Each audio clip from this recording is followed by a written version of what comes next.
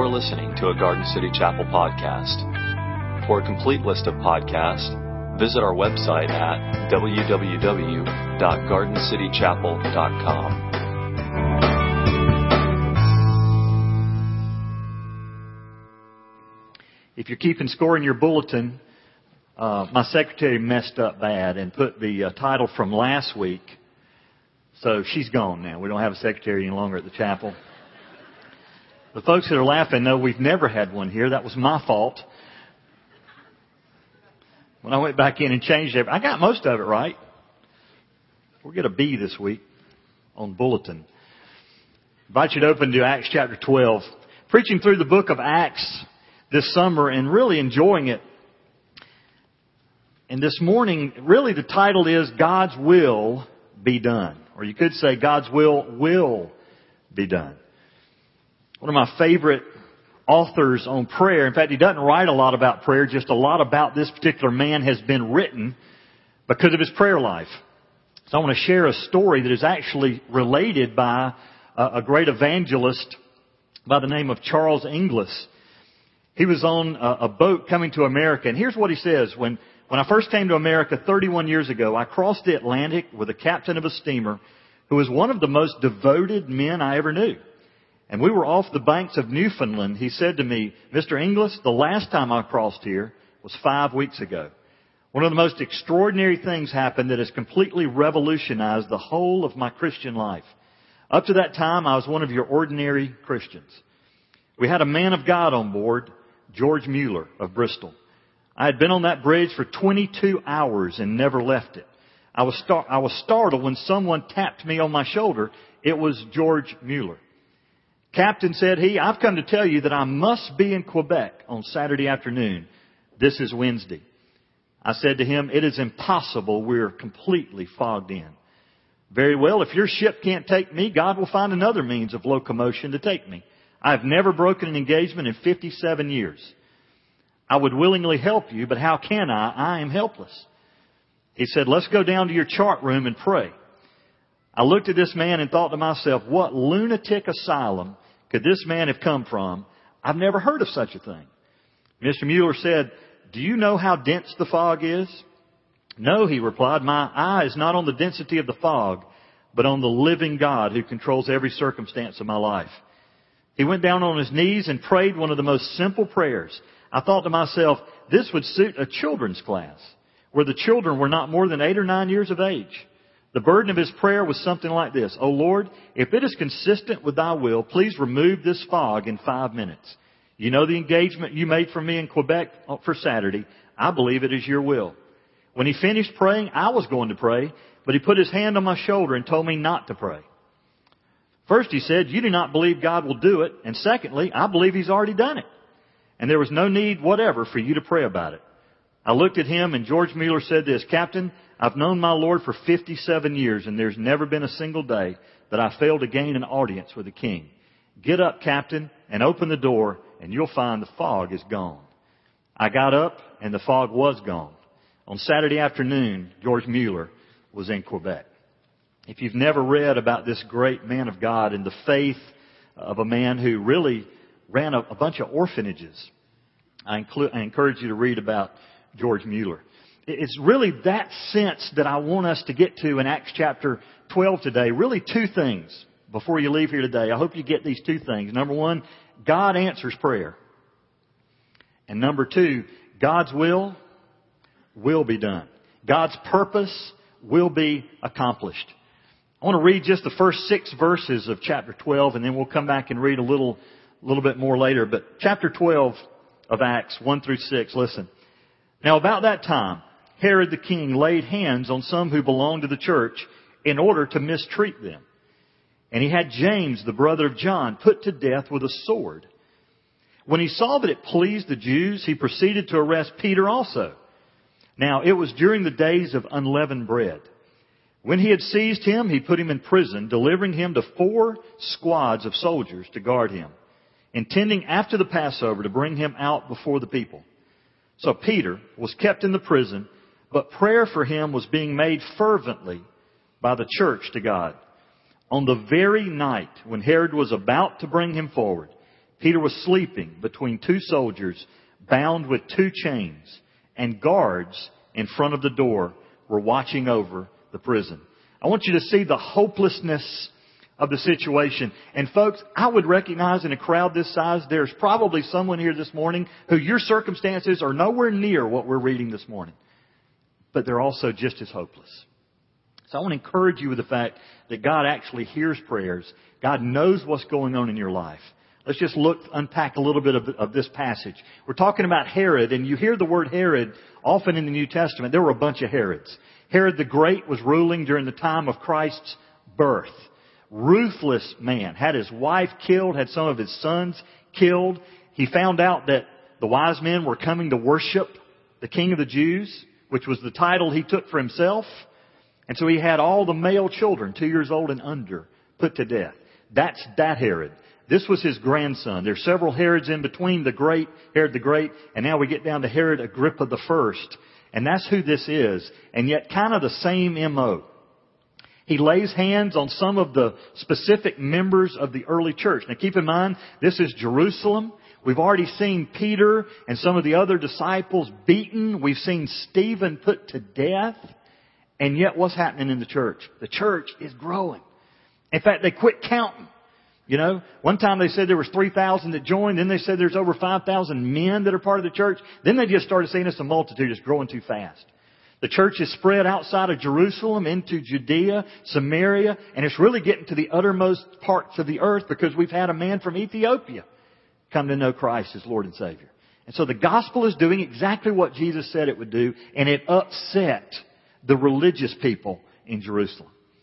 So Herod laid hands on some of these people, and I think what he was doing is taking some of the pillars of the church, and he thought, if I can remove some of the pillars of the church will collapse. The whole system will collapse, and we'll be done with this uproar, this upsetting all the religious people that have been here for thousands of years.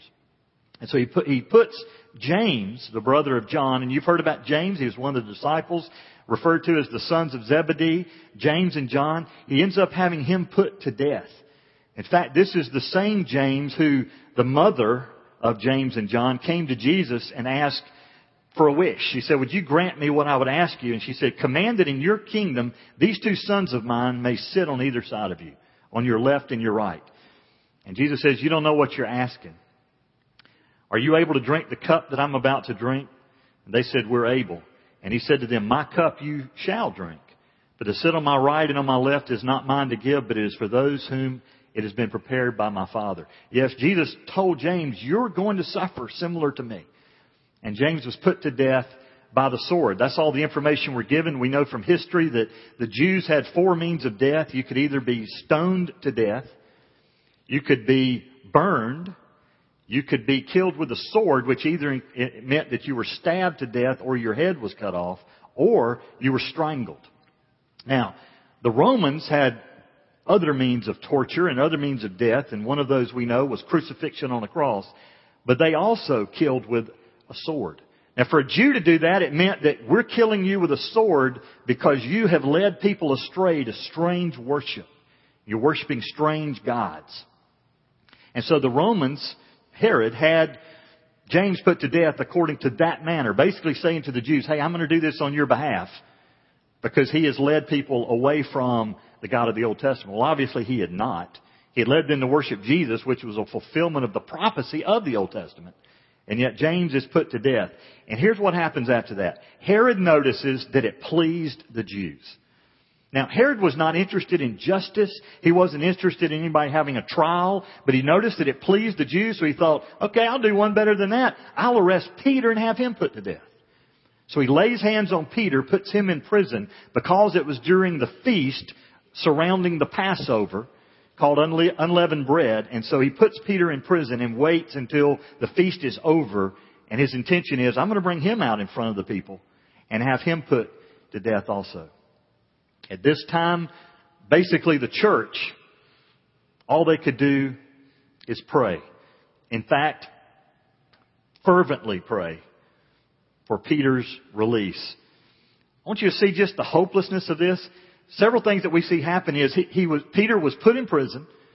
He was assigned 16 guards who they would work 3-hour shifts. So there's 4 guys guarding him. When he's sleeping, 2 of them are on either side of him, one on either side. So his right arm is chained to the next guy's left arm. And his left arm is chained to the other guy's right arm. You get the picture? So there's 3 of them laying there, Peter in the middle, chained between 2 guards. The other 2 guards are watching the gate. And the gate is locked. So I'm not exactly sure what the church was praying, whether the church was praying, please just spare his life, or, God, could you do what you've done before? Get him out of prison. All we know is the church is praying. And here's what amazes me. What's Peter doing? He's asleep. I don't know about you, but Peter had to know what was coming. Peter knew they've already killed James. I'm next. The only thing to lay in him is we're in the middle of the Feast of Unleavened Bread. As soon as that's over, and by the way, that's tomorrow. And he's asleep. That amazes me. Do you think Peter just decided, you know what?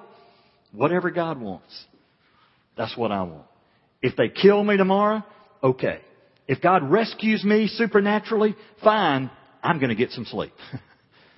Now, folks, you have placed your confidence in God when you can lay down in the midst of that and go to sleep. In fact, I thought about even back in Daniel when Shadrach, Meshach, and Abednego were told, you better bow down and worship the king's idol, because if you don't, we're stoking up a hot furnace and we're going to kill you.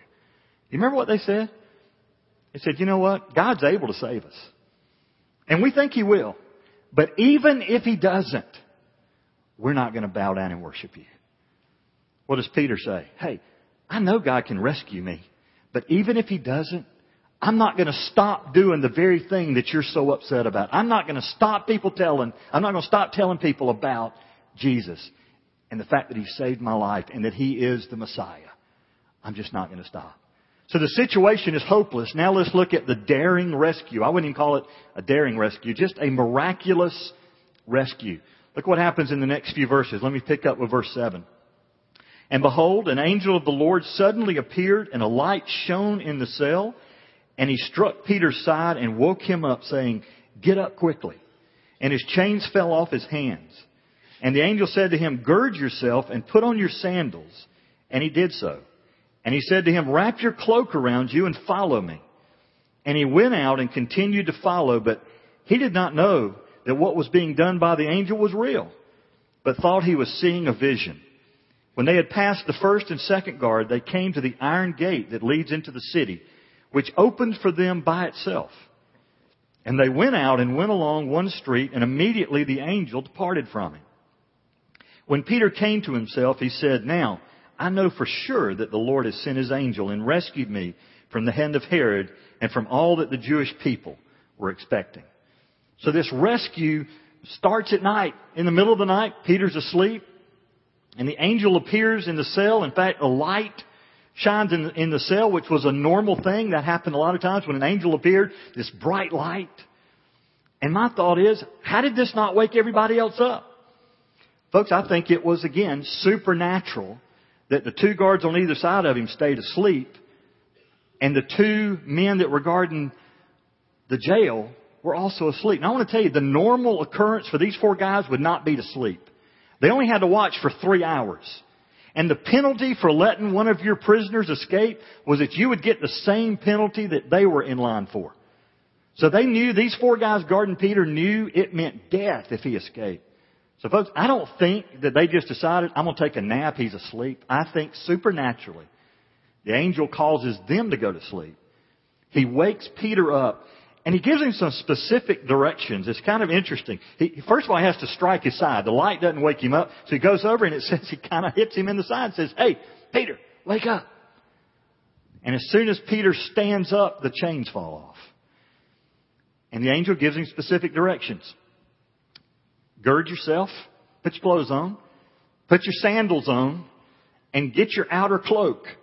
Bottom line, Peter's still asleep kind of. You know, he's kind of first awake. For those parents that have children that get them ready for school on Monday morning, this is kind of what that's like. You know, the kids are still kind of asleep in the car or on the bus on the way to school. Peter's, you know, the angel is having to say, remember to get dressed. By the way, we're not coming back. So get your cloak too. And so he takes him out. And, you know, if Peter was awake, I think my question would be, angel, I'm glad you're here. Have you noticed the 2 guys guarding the gate? have you noticed the gate is a big iron gate, and I don't think we're going to open it without waking somebody up. Well, he didn't ask that question. That's just the one I would have asked. But he's still kind of half asleep. So they start walking out, and they pass by both the guards. And the guards don't say anything. I think it's because the guards were asleep. Then they come to this iron gate, and what does it do? It opens by itself. This huge locked gate just opened. I don't know if that's where Walmart got the idea from for automatic gates, but that's what happened. This is the miraculous sense of what happened. Peter stands up, chains fall off, nobody wakes up to stop them. And when they get to this big gate, what does it do? Opens up all by itself. They get a little bit of ways from the prison, go down a street, and all of a sudden the angel disappears. It's at about this point that Peter kind of comes to himself and realizes, this isn't a dream. Now, where do you think Peter might have gotten the idea that maybe this is just a vision that I'm having? Well, he had a vision back in chapter 10. So Peter had experience with that, and maybe he thought, this seems like this can't be happening. In fact, he basically says, is this for real? Could this really be happening? When he finally gets out into the street and realizes, I'm out, but now the angel's disappeared, my question would have been, okay, now what do I do? I'm out. I better kind of hide. I don't think I need to start screaming and shouting, hey, Herod, you thought you had me locked up?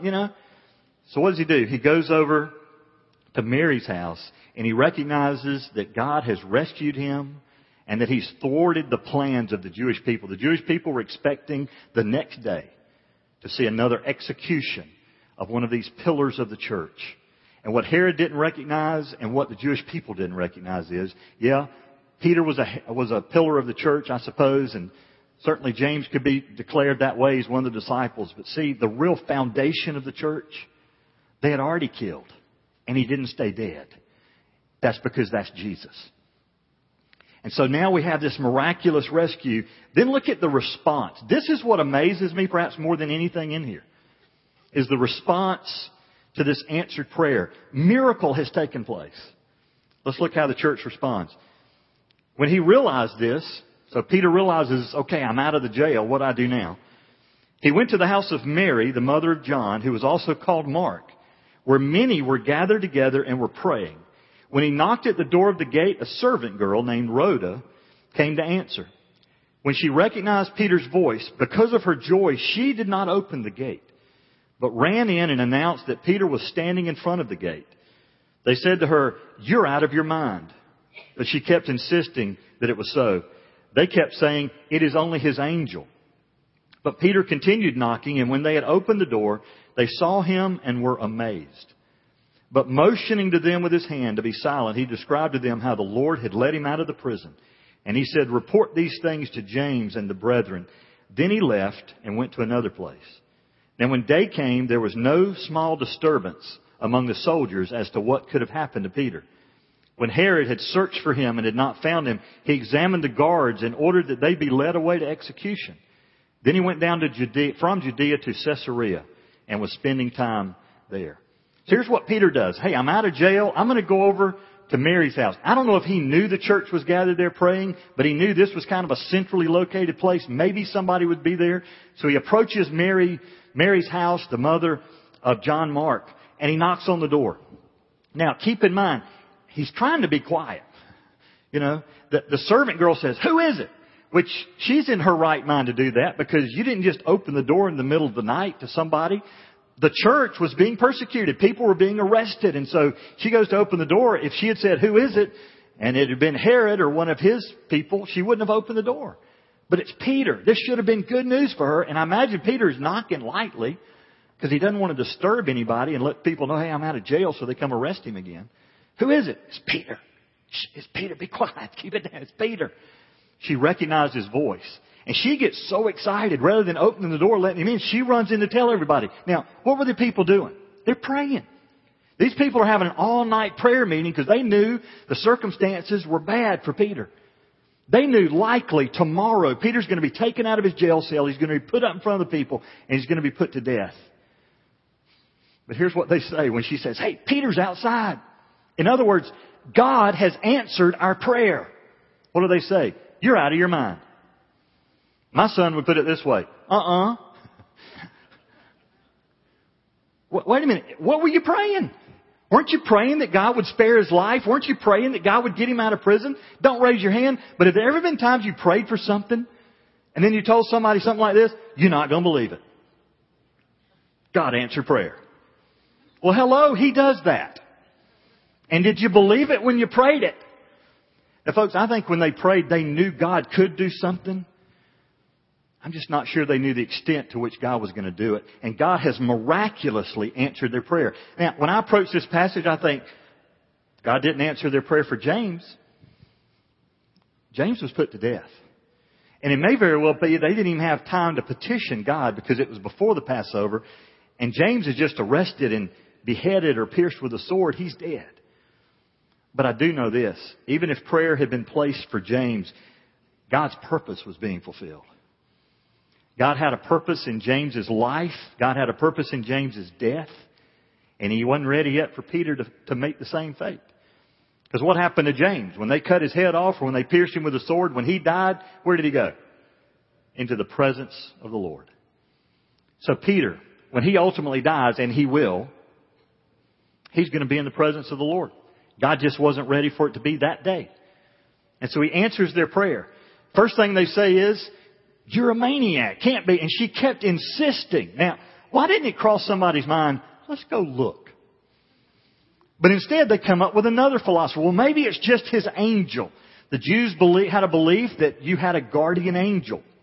That there's even some scriptural evidence for that being a possibility. And so they thought maybe it's just his angel. Maybe the voice you're hearing is his angel.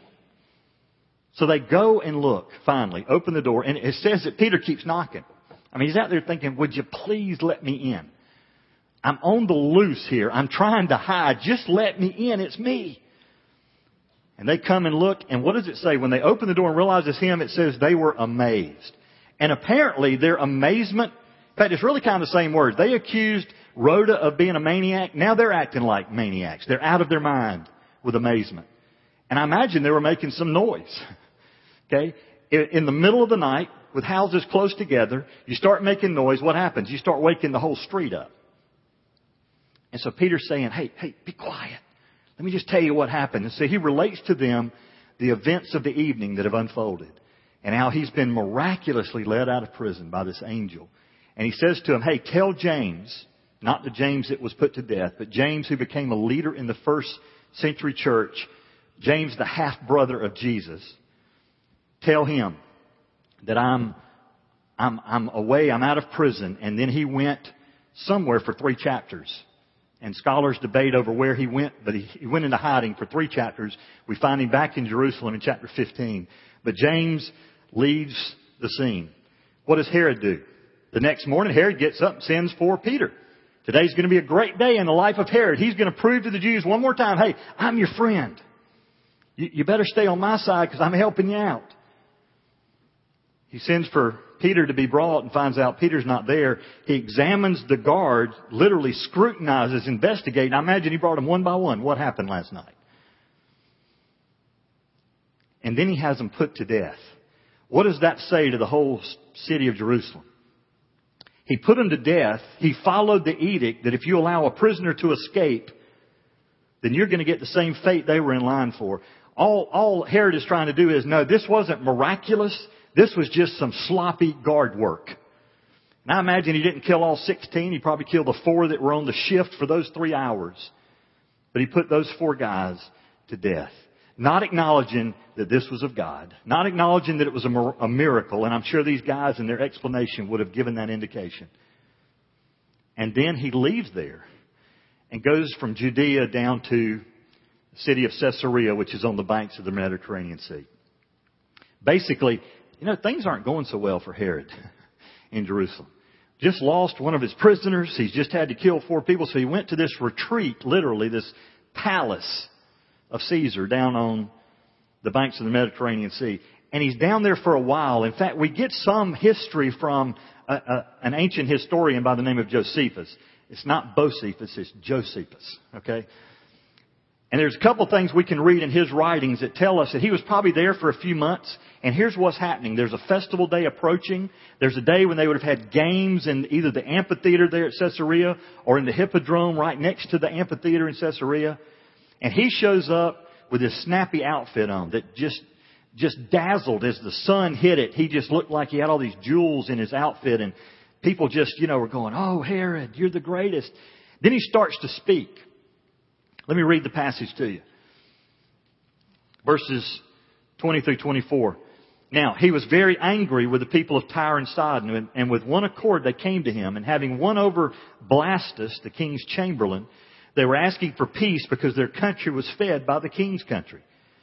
On an appointed day, Herod, having put on his royal apparel, took his seat on the rostrum and began delivering an address to them. The people kept crying out, "The voice of a God and not of a man." And immediately an angel of the Lord struck him because he did not give God the glory. And he was eaten by worms and died. But the word of the Lord continued to grow and to be multiplied.